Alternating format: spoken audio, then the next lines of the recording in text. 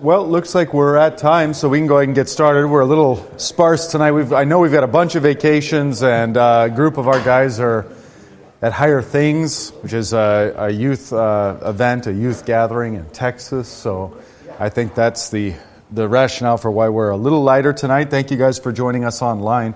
We're going to pick back up in Luke chapter 20 and look at what is the last section of Luke that we're going to see in regard to our parables. The parable itself falls within a larger teaching of Jesus, and one that is often confusing. It has a particularly perplexing line in it.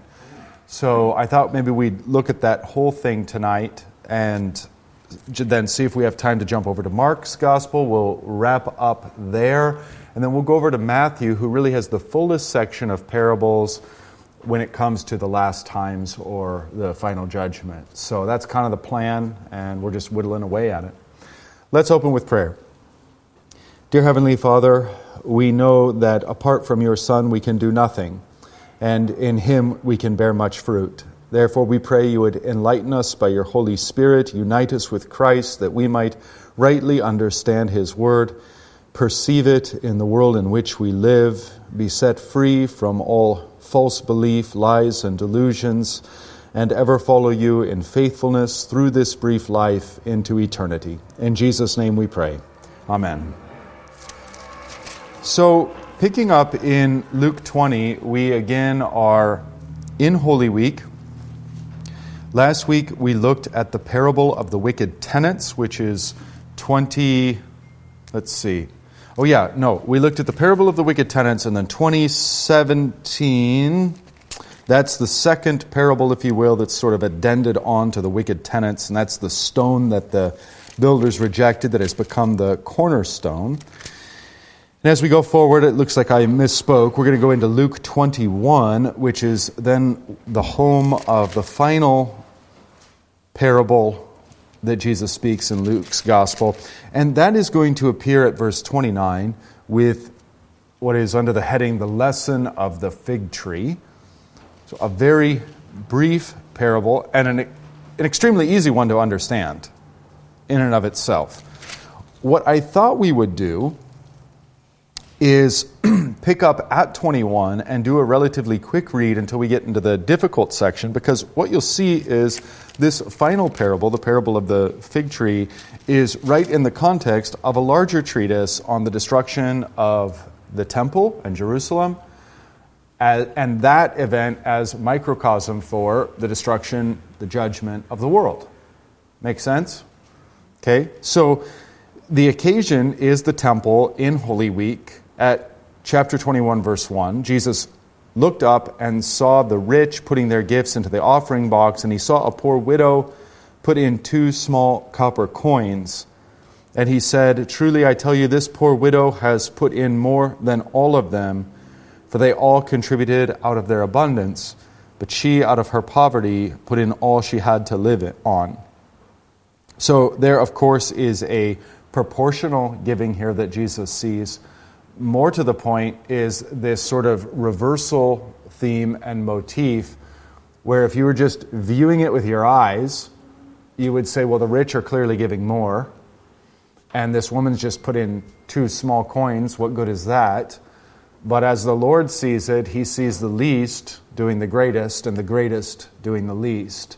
So that ties in with the dynamic we saw last week in chapter 20. Now, and my favorite shorthand take on this too is that, and yes, this isn't spelled out in the text, it is a take, but there's something in this woman giving everything she had with no thought of herself that is a reflection of what Christ is going to do by the end of that very week. He's going to give all that he has for us, for the life of the world. There's this kind of complete sacrifice and faithfulness of Christ that, even if only in a small way, even if only in this one occasion, is reflected in the act of this beautiful widow, which of course we don't know her name, but I assume the line is very long to visit with her in heaven. An incredible lady and incredible faith, and of course her little act that she probably probably thought she was only doing her duty. And here she is, wherever the Lord's gospel is preached, that deed is remembered.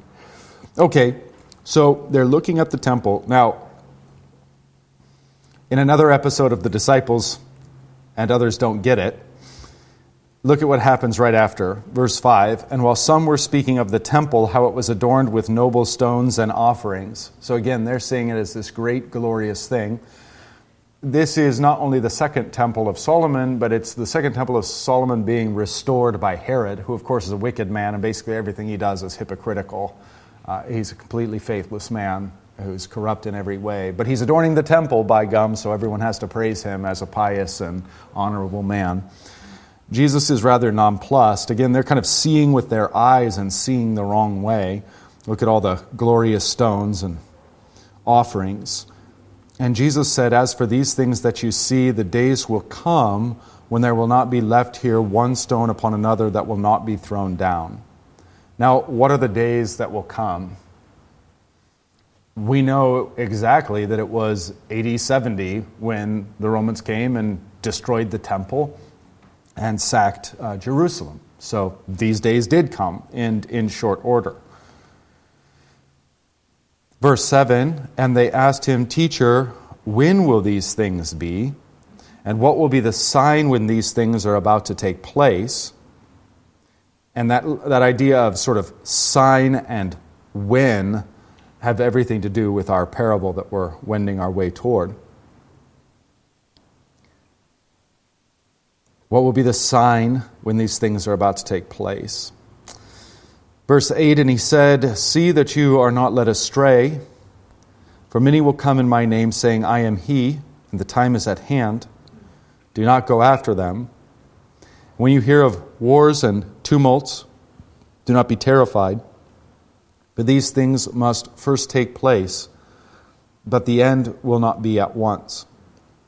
Okay, so Jesus very clearly here talking about the destruction of the temple, the destruction of Jerusalem. And, of course, there were those who had come before Christ claiming to be the Christ, and there were those that came after Christ claiming to be the Christ. In fact, one of the high priests even cites this and says, names a couple of them and says, their movements turned out to be nothing. So will this movement turn out to be nothing? Unless, of course, it's actually by the hand of God. And here we are 2,000 years later. So there's this, the first warning that Christ gives is this warning of false Christs, claiming that I am he and the last times have come, the time is at hand. And Jesus just warns his disciples, do not go after them. Now the implication, he's not there yet, is that when Jesus does return, it's not going to be in such a way that it has to be announced to you. He's going to come in glory on the clouds, etc., and the whole world's going to see and the whole world's going to know. So when somebody says, hey, I'm the second coming of Christ, right off the bat you can know it's bogus. The next thing he mentions are wars and tumults, but here the wars and tumults aren't generalized. They're specific to what's going to be happening in that specific area and part of the world, that specific time. And it's ultimately the wars and tumults that are going to bring about I'm using that language loosely, I think it's intended to be used loosely, that's going to bring about the destruction of Jerusalem. So the uprising and rebellion being crushed.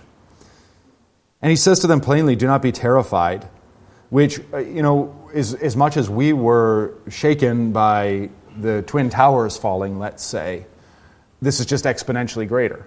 To be a Jew in Jerusalem and lose the temple, see it brought to nothing, that's just cataclysmic. I mean, only one other time in the history of the world has that happened, and it was devastating. Babylon and the return out of exile is likened really only to Exodus. If it's second to the Exodus, it's second only to the Exodus. In fact, the prophets, the Lord himself, indicates as much when he talks about the exile and the return of the people, setting them free from Babylon. It's directly parallel and on par with his setting the people free from Egypt. So to have that occur again is necessarily a shaking thing, a terrifying thing, and thus you can see why he comforts his disciples and just tells them directly, do not be terrified, for these things must first take place, but the end will not be at once. That is to say, when you see the temple being destroyed, it's going to feel like the end of the world, but it's not the end of the world. Okay, so far so good? Pretty clear? Yeah? All right. Then he said to them, nation will rise against nation and kingdom against kingdom. There will be great earthquakes and in various places famines and pestilences, and there will be terrors and great signs from heaven. And I don't know where to interject this, so I'm just going to do it here. But this is exactly the kind of thing that Josephus, who's a later Jew writing and not a Christian himself. Wait, is that right or is that Philo? Maybe I'm confusing the two. Josephus, not a Christian, just a Jewish historian. Yeah, okay. So that's what I thought. So Josephus actually mentions a bunch of these things when he recounts the destruction. He mentions these odd heavenly signs that were taking place and these odd earthquakes and odd reports of sort of events around the world, that all of creation was in tumult and shaking when this occurred.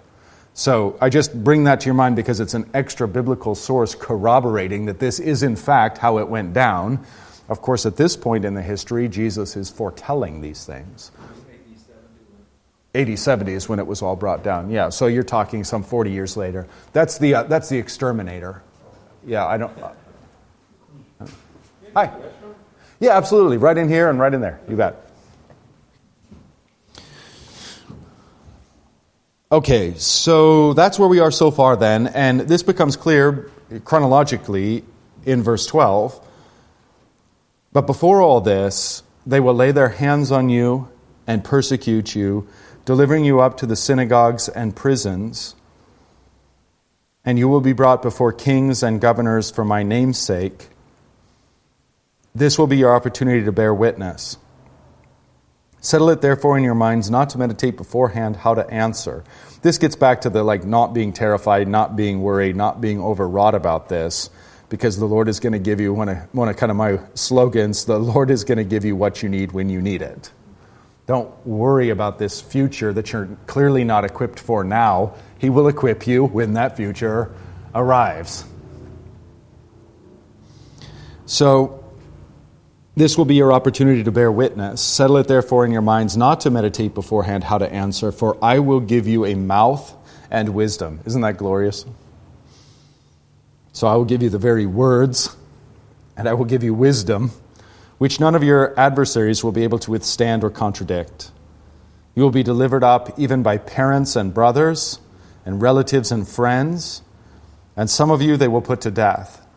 Of course, all of this happens to the disciples. All of this happens to the apostles and even the broader group of disciples. You will be hated by all for my name's sake, but not a hair of your head will perish. Now, look at that. This is so typical Jesus. It's just delightful. Some of you they will put to death. Not a hair of your head will perish. We're working with a different definition of death, right? A different way of looking at the world. They can take your body and they can torture it and they can put it to death, and even still not a hair of your head will perish. It's glorious. I mean, not only because as you die, remember Stephen, the first martyr, as he's being stoned to death, he suddenly sees heaven open before him, because to die isn't to die. Whoever lives and believes in me will never die. And then if you want to get down to the nitty-gritty of a hair on your head, we're all going to be raised from the dead. Them too. Stephen as well. So that those hairs on his head, even though they perished, haven't perished and won't perish. So a glorious, glorious promise. That's kind of the beauty of God numbering the hairs on our head as well. It's not just, a meditation on his infinitude or his omniscience, but he's a bit of an accountant here. He needs to keep them numbered because when he raises you from the dead, not a hair will perish, not a hair will be missing. Hopefully some will be added in my case. That'd be nice. I want some back. It's kind of a sad reality. The grave starts, I mean, it's morbid, but it's true. The grave starts consuming us before we're fully in it. In extreme cases, we even start giving up parts of our body ahead of time, Got to amputate that, got to take that, got to remove that. So, the Lord keeps track of all of that so He can resurrect us exactly as we should be. All right, well, typical Jesus move. Would that I could preach like this.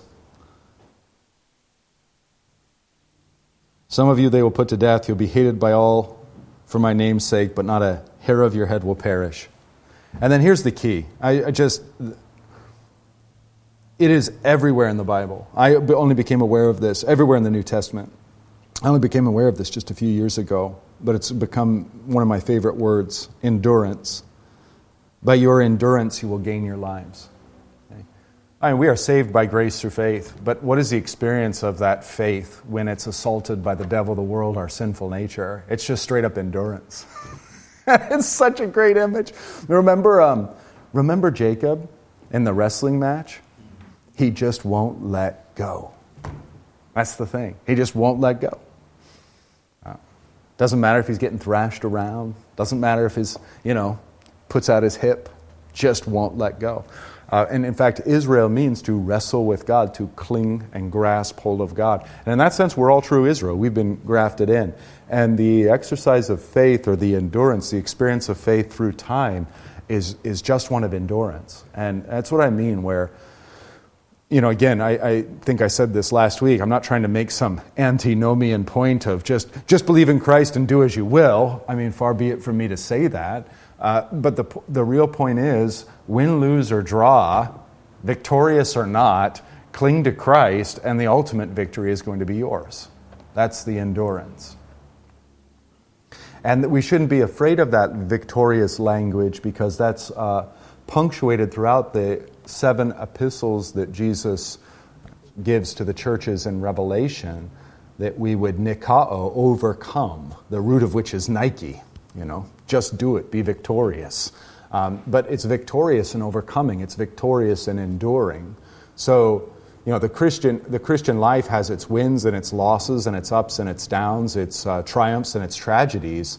But at the end, all that matters is that word endure. Endure. So, sorry to sermonize there for a moment, but by your endurance, you will gain your lives.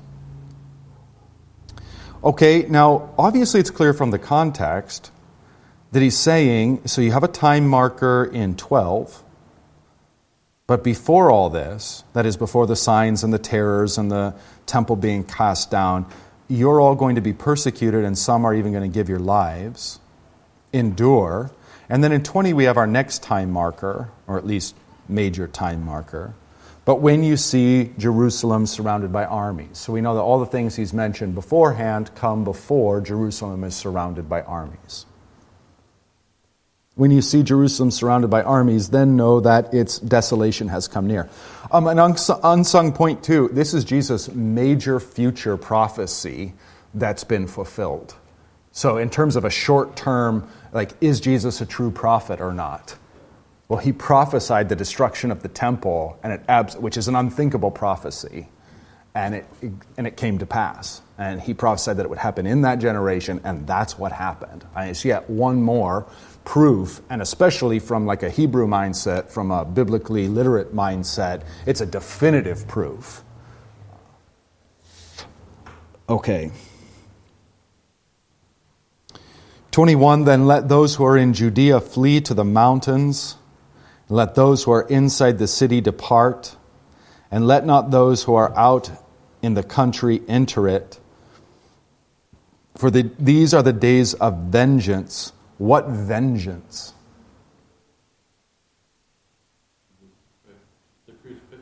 Bingo! That's the one. That's the one. Now, Jerusalem, slaughters the prophets and persecutes those whom God sends, but The crowning achievement is putting to death the very Son of God, and for that, vengeance is going to fall upon Jerusalem. So those are the days of vengeance. These are the days of vengeance to fulfill all that is written.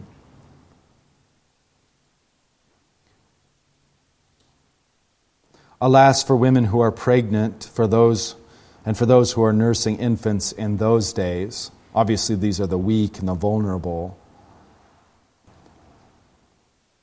And I don't think this is like rhetorical or harsh. He may well, his tone, who knows, but it may well have been legitimately mournful. Like, this is what's going to happen, and I'm not happy about it, I'm not excited about it, and I have pity and compassion for the women who are pregnant and those who are nursing infants. For there will be great distress upon the earth and wrath against this people. They will fall by the edge of the sword and be led captive among all nations. And that's true. You have a kind of diaspora that occurs, kind of spreading out. And Jerusalem will be trampled underfoot by the Gentiles until the times of the Gentiles are fulfilled. They're not fulfilled yet. It continues. Now, I think that this is very much a key interpretive point, because this is how, when Jesus treats of the destruction of the temple in Jerusalem, this is how it ends. And we want to especially keep this phrase in mind, until the times of the Gentiles are fulfilled. Okay? Because that's going to help us read the very difficult verse that's about to come up. Now in 25... Yes, sir. I don't have a lot of Jewish history in my public school teaching. What caused the Romans to tear down the temple? There was nothing that stopped them from doing it right this day or whatever. Yeah, that's a great question. I forget the exact uprising. Josephus talks about it. Do you recall, Victor, being closer to it? I think Maccabees was earlier. Yeah, he was earlier, because that's why they celebrate Hanukkah, and even Jesus is celebrating that in the Gospels. They're also rebelling anyway. Yeah, there are these continuous uprisings of the people. It's even hinted at with, so the language of leste can mean thief, but it can also mean insurrectionist. So, there's a couple hints at this. So, remember in John's Gospel, and I almost hate this because the English, I think, really just underdoes it. In the Good Friday liturgy, where we're reading through the Passion account in the Gospel of John, one of the readings ends with, "Now Barabbas was a robber." It's a leste. It's an insurrectionist. It's a rebel. It's one who is... And why is he a murderer?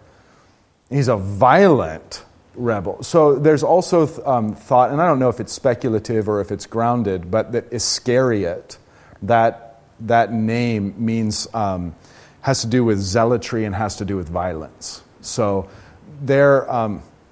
it's kind of crazy to think about, and clearly this is anachronistic, but sort of an ancient parallel to the jihadis. There was one or two of those amongst Jesus' disciples. These are men who are willing to take up the sword. You even kind of see this with Peter. There's a sense in which, hey, enough's enough. So there are these rebellions and uprisings that are sort of perpetually. This is also why Pilate's walking on eggshells. He doesn't want the crowds to have a rebellion, and for this little rebellion to incite a bigger insurrection. So this is a continual threat.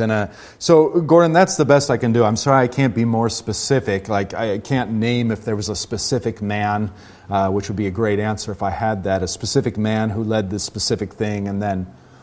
Just to check, that's sort of implied as a 4-year series. It got worse and worse between 80, 60, 80, 70, and finally, that's enough, what you're alluding to. Yeah. Continuing insurrection behavior. Yeah. Romans eventually just couldn't tolerate it. So I just... Right, perfect. Oh, yeah, you're checking it out on the Google. Right.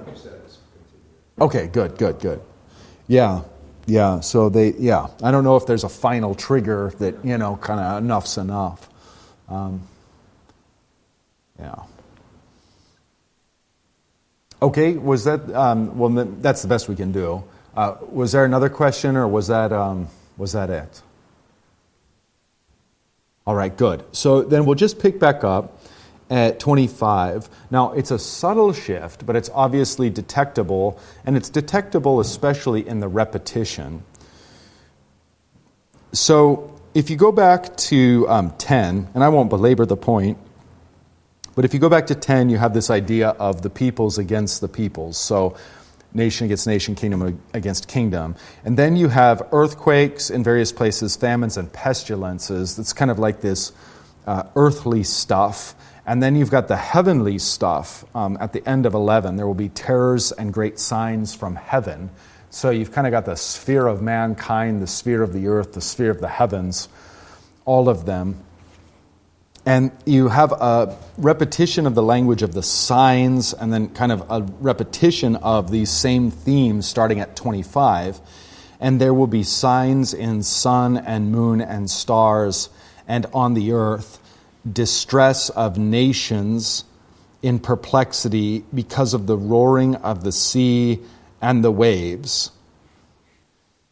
People fainting with fear and with foreboding of what is coming on the world. For the powers of the heavens will be shaken. So we see some of those same themes woven together. We see the distress of the nations. We see the signs in the heavenly bodies. We see the sea, which obviously is on the earth, with its roaring and its waves. And this is Jesus' prediction of obviously a different event, because none of these things are mentioned previously. So obviously he's transitioning here to, and again, it'll just become increasingly obvious, to his second coming and the end of the earth. So we can look at the destruction of Jerusalem and the temple as a microcosm for the macrocosm of the final judgment. And I actually think that this is an extremely helpful way that Christians are meant to perceive current events and history. Doesn't matter what century we're in. Every century has a microcosmic foretaste of the judgment, a microcosmic experience of that which is to come. So no generation is left without its own witness and its own microcosmic experience of the big one that we're all going to obviously be involved in. So if you look at our times, of course, we're just coming off the world wars. If that isn't distress of the nations and wars and rumors of wars, I don't know what would be. Of course, if you were living at some point in time in the late 7th, 8th, or 9th centuries and you were living around the Mediterranean, you'd think surely that's the end of the world too, because the Muslim hordes are coming over and raping and pillaging and converting everyone by the sword. If you've got any sensitivities toward Islam or as a religion of peace, or any sense in which the Crusaders were wrong and the Muslims were right, or they're somehow like equally bad, you need to read a book. The name of the last guy is Ibrahim, and the book's called The Sword and the Scimitar. Wonderfully researched book, but in about 80 pages, and it's a quick, easy read, but in 80 pages, which is only about the first third of the text, you'll already see exactly why Islam grew so fast. Because it goes like this. You will become Muslim or you will die, and we'll take all your stuff. And so you go, okay, well, I'd like to live today, so I'll become Muslim. Oh, and you mean I get to go out and take other people's stuff? Yeah, that's sort of the whole point of the religion. To expand through violence and taking other people's stuff. Sounds great.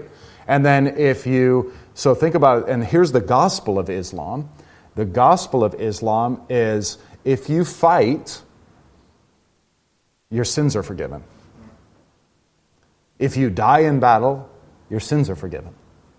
So the gospel is one not of Christ's blood shed for us, but of your blood shed, you're absolved. And not only are you absolved, but you get the 70 spiritual virgins who are made just for you and for your pleasures. So it's a sensuous kind of religion too. And so you got all these guys riding into battle thinking, Allah's going to forgive my sins and I'm going to get a bunch of virgins to sleep with for eternity. That's kind of like if the devil could create a religion based on our passions, that's it. And of course, this just became like dominoes popular. Anyway, the whole point being, if you were living in the Mediterranean at that time in the Western world in Christianity, you would go, this is clearly the end.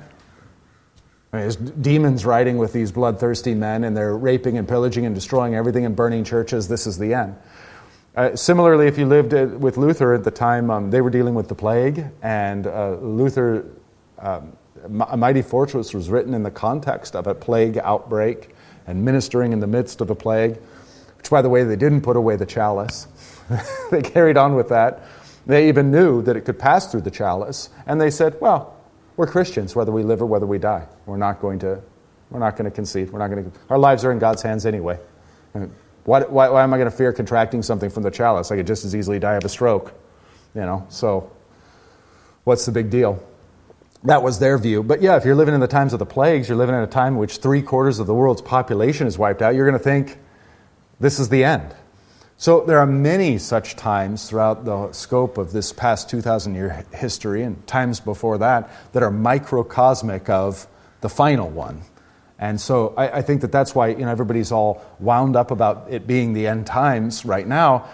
Maybe they're right. You never know.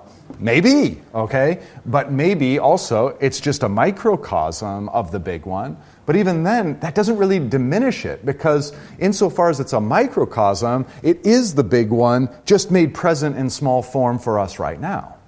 You see? So it still is, all people get their experience of living in the end times. It's almost like the author of Hebrews was right when he said, now, in these last days... And he said that 2,000 years ago, and your alternative is to say, well, he was a little bit off. He was wrong about that. Maybe not. Maybe he had it exactly right and profoundly right, which is my position, obviously. Okay, so, yeah, that little sermon over then, just back to the text. You've got the roaring of the sea and the waves, people fainting with fear. It's hard to know if that's poetic. If it's not, it's fun to dabble with the idea of what actually happens when the Lord returns. There's one scientific thing that if a pole shifts, the magnetic poles on Earth shift, which they very easily could do when the Lord returns. This is a legitimate scenario in which you would get like 200-foot tidal waves and just massive devastation of places due to water. Who knows? We can speculate till the cows come home on that.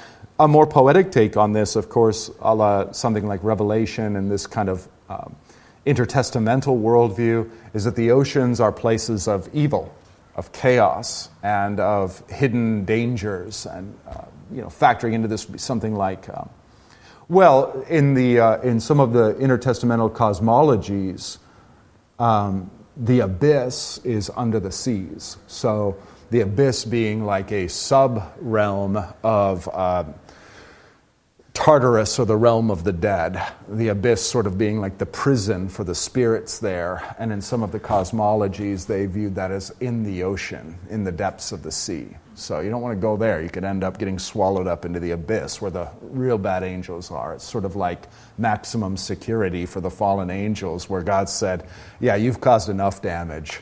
You're locked away in there for good. Whereas the rest of the realm of the dead, or the realm of hell, seems to be permeable, that the devil can be there and then come up here and run around if he wants, and that kind of thing. Okay. So the sea here and the waves and the roaring may be understood in a more theological sense than a physical sense. We'll have to wait and see. People fainting with fear and with foreboding of what is coming on in the world. For the powers of the heavens will be shaken. And everybody, most of the commentators are wont to say that that's, signs amongst the stars and the sun and the moon and all that, and I'm fine with that. But again, in the genre of wild speculation, powers of the heavens can also be the thrones of the heavens and the angelic hierarchy that, like St. Paul alludes to in Ephesians, for example, this sort of cosmic hierarchy. Oh, and it's in the book of Daniel, of course, that at some point in time, sort of integrates with even the nations of this world and with the different, why does this nation beat that nation and that kind of thing. It's all interconnected with the heavenly hierarchy. Now, if those powers are to be shaken, then we might see all kinds of weird things in the skies. And here's the wild speculation bit. With all of the UFOs, okay, there's all kinds of more earthly explanations for what that could be. I mean, if I was going to create a bunch of technology that I didn't want people to think was mine, I would just say, oh, it's UFOs. So that may be all there is to it, okay? But we ought not simply rule out the possibility that strange phenomena in the heavens are something going on in the angelic/demonic sphere. We don't know what it is. Maybe it's a shaking. Maybe it's a chaos. Maybe it's a falling. We don't know anything about that realm. But we ought to keep an open mind toward that very thing. We ought to keep an open mind toward the fact that these may well turn out to be signs of chaos, indescribable things outside of science that are there. Assuming our government is remotely telling us the truth, which is hard to believe, isn't it? No. All right, so wild speculations, and I think it's fine. I think it's entertaining. I think it's fun, as long as we don't get dogmatic and weird about it, cult-like about it. You've got people fainting with fear, with foreboding of what is coming on the world. The powers of the heavens will be shaken. Verse 27, and then they will see the Son of Man coming in a cloud.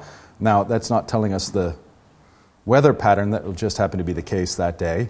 The cloud is the glory cloud, the cloud in which he was enveloped when he ascended. Now he's returning in that glorious cloud, reflecting, obviously, his divinity. And he's coming now with power and great glory. So he's not coming in meekness and humility. He's coming in power and great glory. Now, is he coming back once or twice? Very clearly, once. There's no talk of two comings. And it doesn't make any sense anyway. He's going to come once secretly. Why did he leave that out? Wouldn't it be pretty important for him to say, but don't worry, I'm going to secretly come back 1,000 years before, pull you guys all up out of here. I'm going to come back and establish a little kingdom of peace. You know, he just doesn't ever say that. The creation is sort of like, well, I think Isaiah does it the best, to tell you the truth. The picture of Isaiah is that creation in the presence of Almighty God, creation itself is just like comes to pieces. It's just like disintegrating before his face. Like planets are just like, flying out of the place. Stars are doing bizarre things. The laws of physics as we know them are warped and disintegrating and coming into disorder because the Lord is finally, his patience is slow to anger, and finally his patience have come to an end, and just at the fierceness of his face, the whole cosmos and all the powers are shaken and falling apart. So that's Isaiah's vision. You know, the sky's just rolling up like a scroll to get out of the way. Just glorious. Just glorious. So yeah, when he comes, it's not like you're going to be like, I don't know if this is the last day or not. I should get on CNN and see what they say. It's going to be heavenly shock and awe. All right? So again, if we just pay attention to Jesus, or just pay attention to Paul, just pay attention to what the Scriptures actually say, we're going to be freed from all the kind of end times nonsense and false teaching that we've been subjected to since the 19th century here in this country. He's coming back once. It's going to be definitive. It's with power and great glory. Now, all of this stuff, just like in verse 9, he says, look, when you hear of all this stuff, don't be terrified, because these things must take place, and the end isn't coming.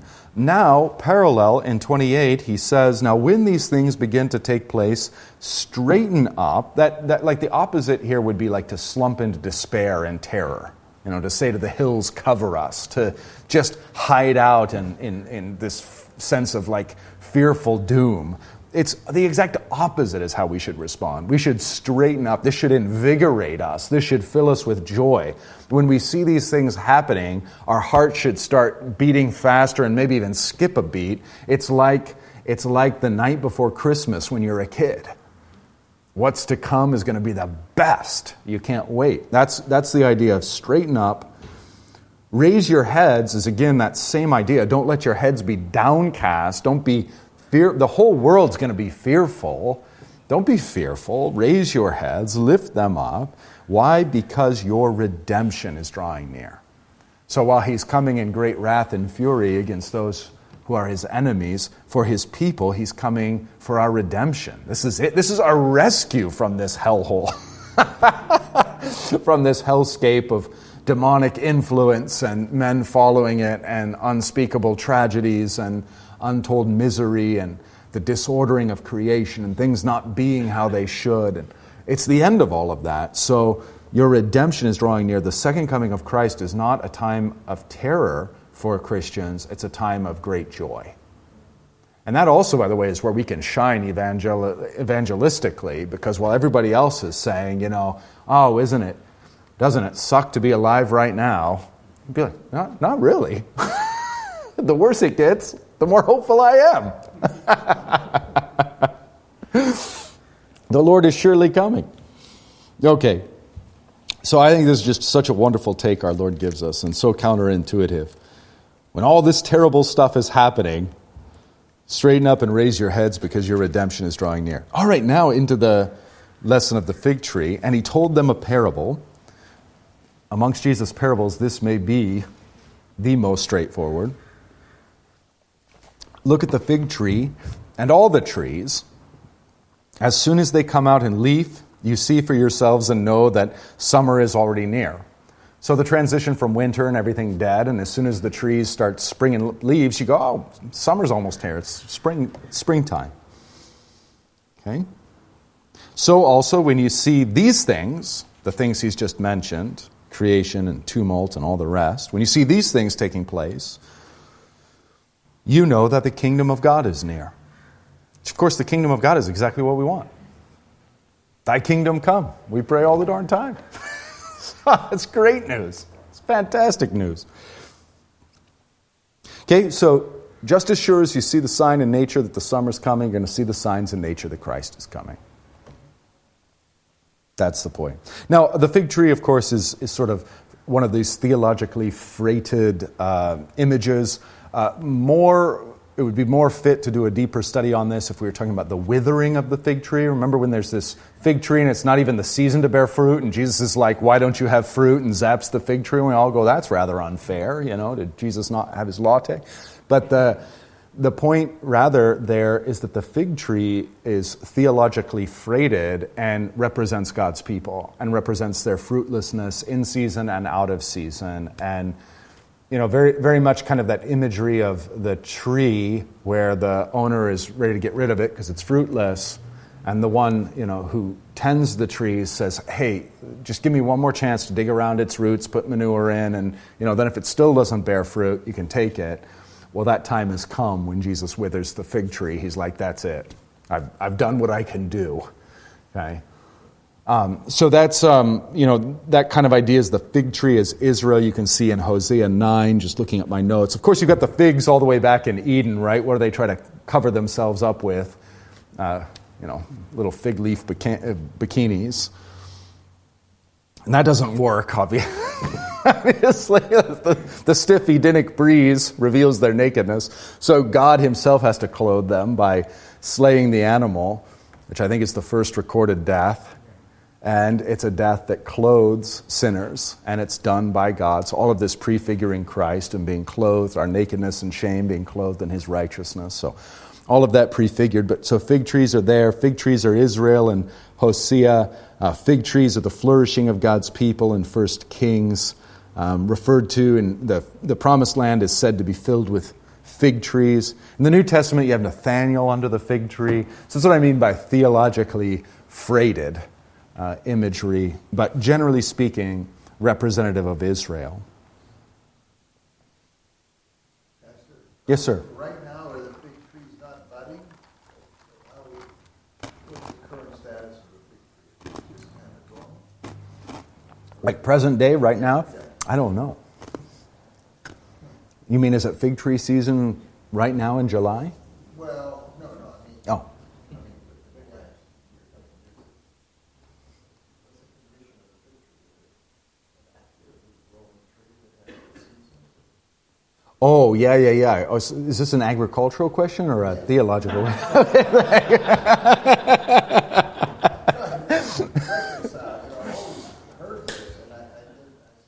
This tree must be dormant, and when Christ will come, it will start to bud. So it's been dormant for 2,000 years.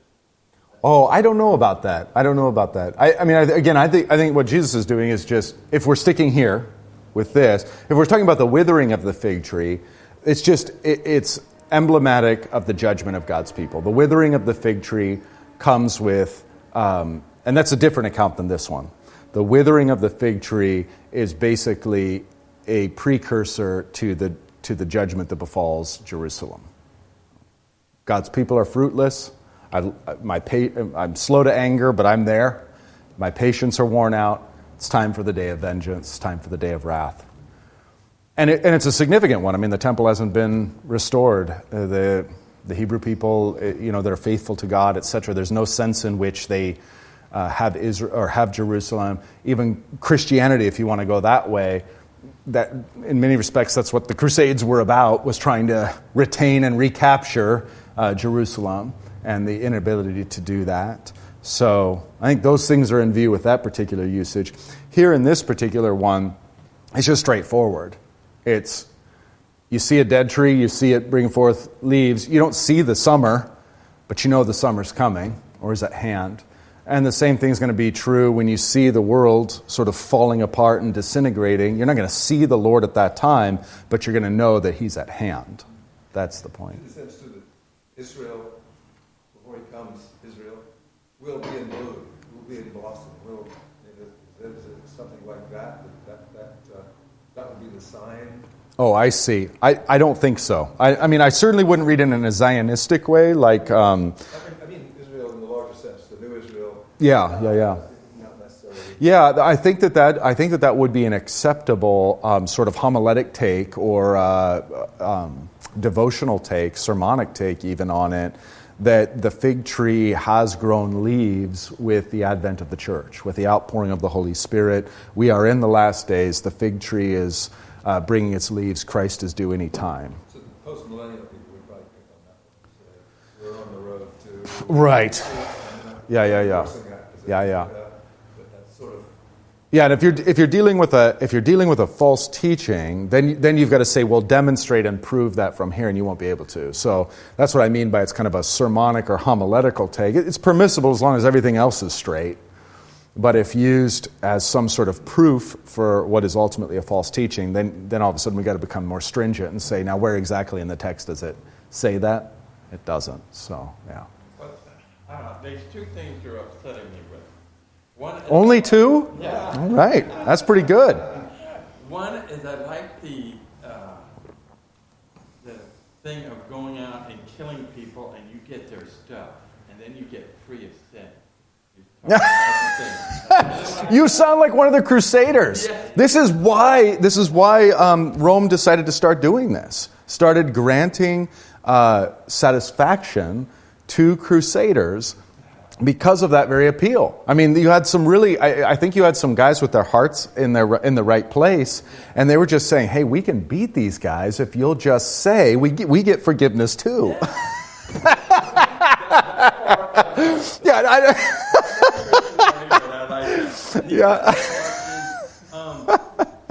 The thing on the earth, the tribulation and all that, you really are ruining a lot of good movies. I don't like that. I don't know about you people, but I like a good destructive movie. I like it when, San Andreas and those kind of things, people are outside and the glass falls on them. The buildings crawl. Oh yeah, Stephen King's The Stand, all that post-apocalyptic stuff. We don't have very many video game players, I can tell, in this room, but the Fallout, that whole video game of post-apocalyptic, yeah. I mean, it's great. Yeah, it's great to think about. Everybody here seems to be mellow, yellow, and I'm thinking, no. Yeah, I know. Well, I mean, and how many firearms have been purchased just in America on account of the zombie apocalypse? Yeah. This sort of fantasy of what's to come, you know? Yeah. It's a lot of fun. It's a lot of fun. Yeah, I mean, sorry to ruin that. The Bible doesn't have a whole lot of room there. Although, you know, I will say this, and this might actually be worth bringing out in this context, because you'll see how feminized and pacifistic Christianity has gotten, because we've got no thought in our mind. In fact, we kind of say, oh, that sounds unchristian. That sounds not like Jesus. But in Revelation, the return of the Lord is a return where he's riding a white horse with a sword, and the blood of his enemies is up to the bridle of his sword. I mean, this is the angel of the Lord who slayed, I can't remember, over 100,000 some odd of the enemies of God. He's returned to do this globally, and the saints are arrayed in armor with him. Now, I mean, does this literally mean we're going to be riding around on white horses slaying people? I doubt it, but, you know, the imagery here is one of battle and warfare and violence and decisive victory. And so there is very much a sense in which we participate in that, and in which we're participating in that right now. I mean, that's why Paul says take up, you know, the full armor of God as well as the sword of the Spirit. We're engaged in a very real warfare, and there's very real battles to be won and lost, and we need to, I think, lean into that and lean into the reality of that. It's not just an analogy. It's not just a pleasant thought. There is especially invisible things that we're unaware of that our warfare may have great effect upon. You know, we're sort of foot soldiers, and a foot soldier doesn't know the bigger picture, but if he doesn't play his part and stop his army from getting flanked, he can't see the bigger picture, but if he doesn't do his job, that's what's going to happen, and who knows what the cost is going to be. So I think leaning into the reality of the warfare, leading into that, the reality of it mattering, and then not being afraid of conflict and not being afraid of spiritual violence or physical violence, I think are really good steps for us to take, because that's part of the biblical teaching. It's part of what we see even at the coming of Christ. I mean, Christ comes as a king and as a conquering king, and we've visited his parables where when he returns, he puts his enemies to death. It's just a part of what he's coming to do. So if we say, well, I don't know, that my Jesus is like kind of more like the Birkenstock, wearing a long white robe flowing, never hurt anybody kind of Jesus, well, then our Jesus might not be the Bible's Jesus. That's kind of disconcerting. So I'd rather lean us toward the Bible's Jesus, which is sort of like unapologetic, masculine, violent, decisive, and we ought not. I mean, in many ways, the whole way in which we can be gentle and turn the other cheek and be willing to die is predicated on the fact that, oh yeah, because in the end we're going to have our way and win, which is a masculine thing. It's a sort of emasculated thing to be like, oh no, let's just die because we're losers and we're in a great big game of who can be the biggest loser, and the victory is somehow spiritual and metaphorical, that in losing so much we end up winning. I mean, all that's rubbish and nonsense, and all it does to the male spirit is just pours a big bucket of cold water on it and makes us not want to do anything. It sounds completely lame because it is completely lame. The idea that, you know, we're engaged in a battle and that battle will be won decisively and even physically in the end, I think we should very much have in our minds. Okay, well, that's a complete tangent, but that's the best I can do to reconcile, you know, the post-apocalyptic stuff. Is there will be violence of one kind or another, and it will be decisive, and we will partake in that. Do biblical scholars or people that you're exposed to put any kind of time frame going to happen pretty soon? Or it was just basically that this is the way the world is and we need to be ready for it? I mean, I can think of Jesus saying, not even the Son of Man knows. So that, I mean, to be safe, like he as the Son of Man, he as the Messiah isn't going to tell us when it is. And in some sense is obviously ignorant of the exact time. I think that's safe to say. So no, but this sort of idea of like Jesus and St. Paul and everybody else thought it was happening in the first century and it didn't happen in the first century, so they were wrong. I don't think that's not biblically tenable, and I don't even think it's true. Based upon the language being used. No. I know there's a book by Schweitzer about the search for the sharp of Jesus, and he makes the point that Jesus was overly enthusiastic about this point, and that the world was coming to an end, and he thinks that was maybe a mistake in his theology. But Schweitzer, of course, turned out to not be. He's a little crazy at the end. Yeah, all those guys are. I mean, most of those guys are, I don't know, they're roasting in hell right now. But these are the guys who presumed to all gather together and vote on what Jesus said. So they came up with a color-coded Bible of like, green means the majority of us think that Jesus said this. Yellow means some of us, fairly certain. And red means, no, he absolutely didn't say it. It was that. But who on earth would presume to be that arrogant? And I mean, even on a human level of just ignoring 1900 years of church history and history in general, you smart, you just brilliant German guys who know more than anyone, you cracked the code, you and you alone. You finally discovered it. You got the historical Jesus. I mean, the arrogance even on a human level is just so appalling. I've, as you can tell, I've got no time for those guys. Yeah. I mean, even the Pope knows those guys have their heads up something. Yeah. Luther said, even if that he thought the world was coming to an end because of all what you previously mentioned.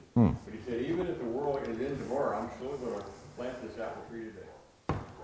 Yeah, well, I don't know whether that's apocryphal or not, but the whole idea is exactly right. That if you knew the world was going to end tomorrow, what are you going to do? The answer isn't like, oh no, quick, let's get all our sinning in. Yeah. It's kind of, okay, that idea, and you guys have probably heard me sermonize on this before too, but the whole idea of a bucket list is a little bit like that. It makes me really uncomfortable. It's kind of like we got to get all our good stuff in before what? Before God takes it away.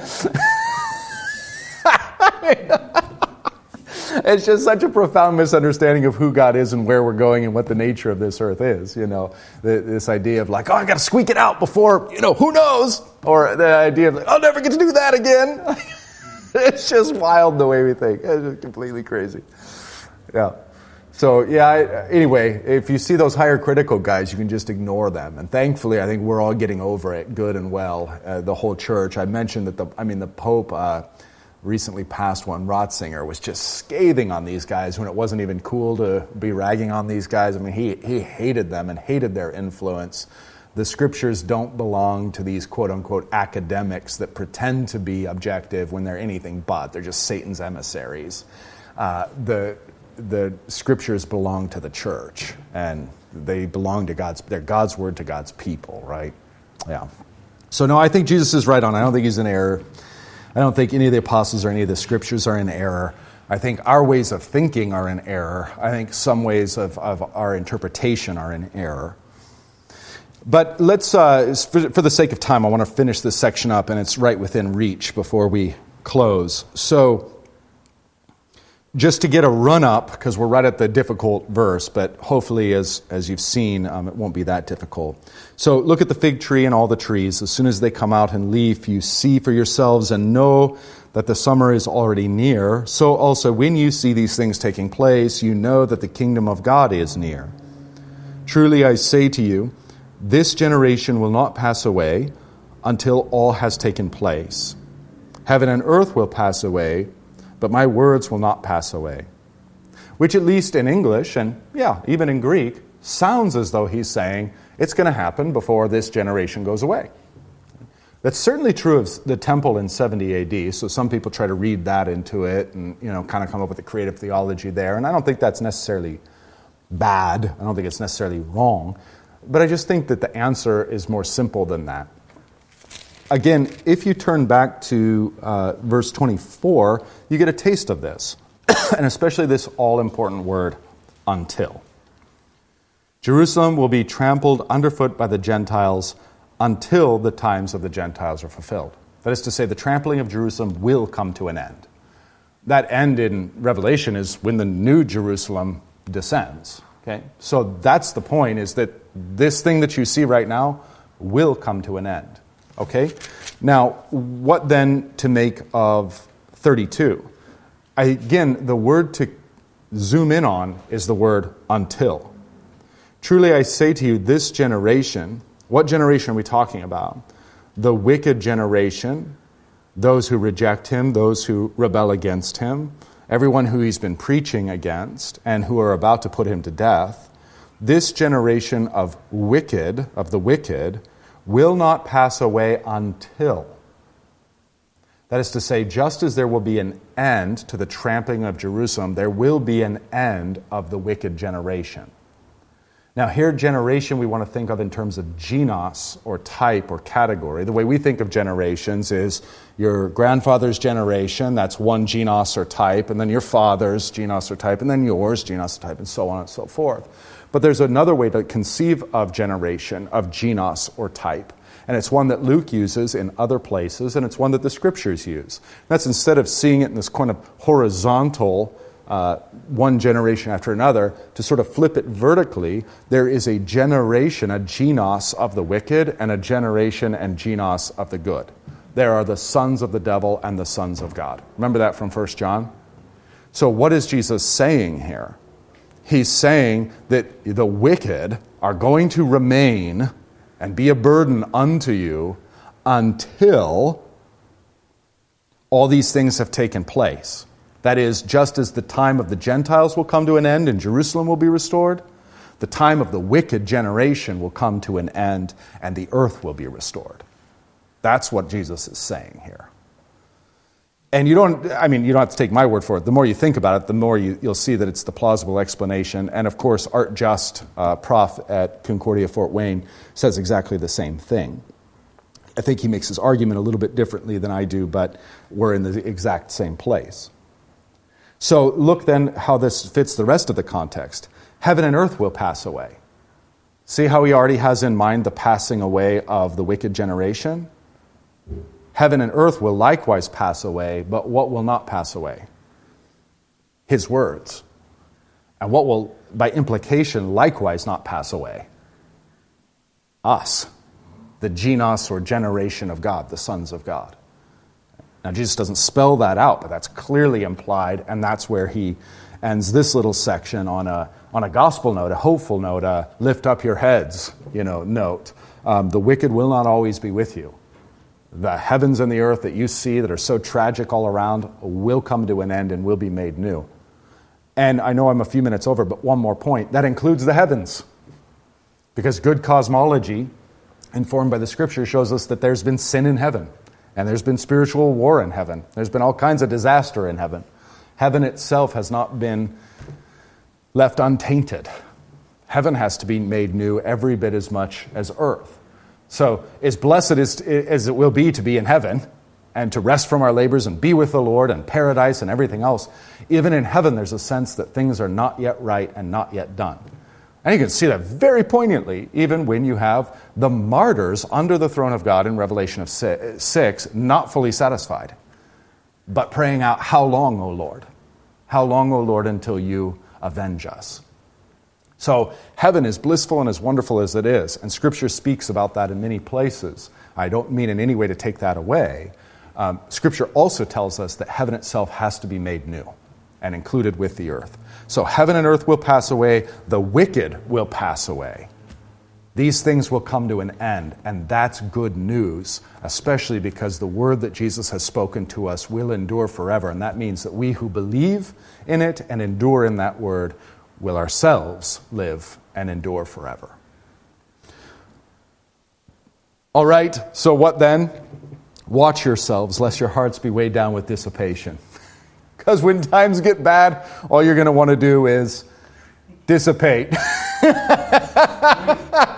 Drink. Exactly. That's how I felt this morning after getting the kids off to their various camps when they decided last minute they didn't want to go. It's like, all right, is it too early to have a margarita? Yeah, it is. It's 8:30. So, yeah. It's 5 o'clock somewhere. Yeah. So I mean, I know we're over time, and I'm terribly sorry for that. Run for the door if you need to. But yeah, this is the final encouragement of the Lord, and in a section that I think most Christians are intimidated by and scared by, and think the Lord might maybe even be wrong. Nothing could be further from the truth. He's dead on, he's dead right, he's dead clear. There's nothing wrong about it. And in fact, this is just so gloriously comforting for us as Christians. And then he tells us, look, the times are going to get so dark, it's going to be hard to keep your head held up. Hey, look at the signs and pick up your head.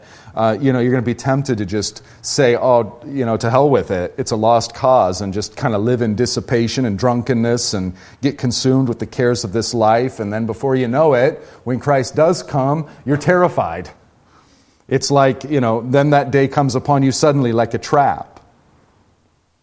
For it will come upon all who dwell on the face of the whole earth. Again, so much for the secret coming of Jesus, where only a few people. So much for the so-called rapture, where just a few people get swept up.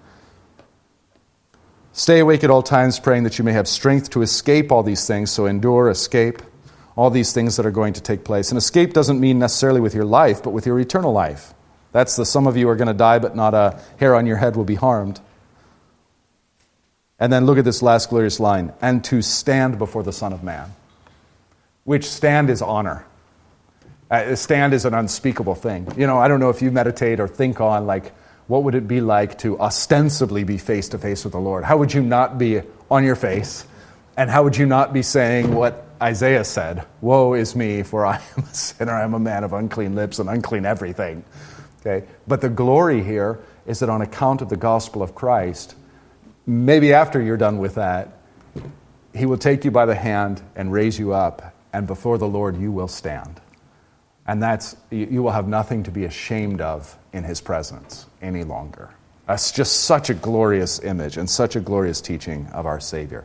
All right, I am so sorry I took us over. I intend to be respectful of your time. Let's wrap up just by praying the Lord's Prayer together. Our Father, who art in heaven, hallowed be thy name. Thy kingdom come, thy will be done, on earth as it is in heaven. Give us this day our daily bread, and forgive us our trespasses, as we forgive those who trespass against us. And lead us not into temptation, but deliver us from evil. For thine is the kingdom, and the power, and the glory, forever and ever. Amen.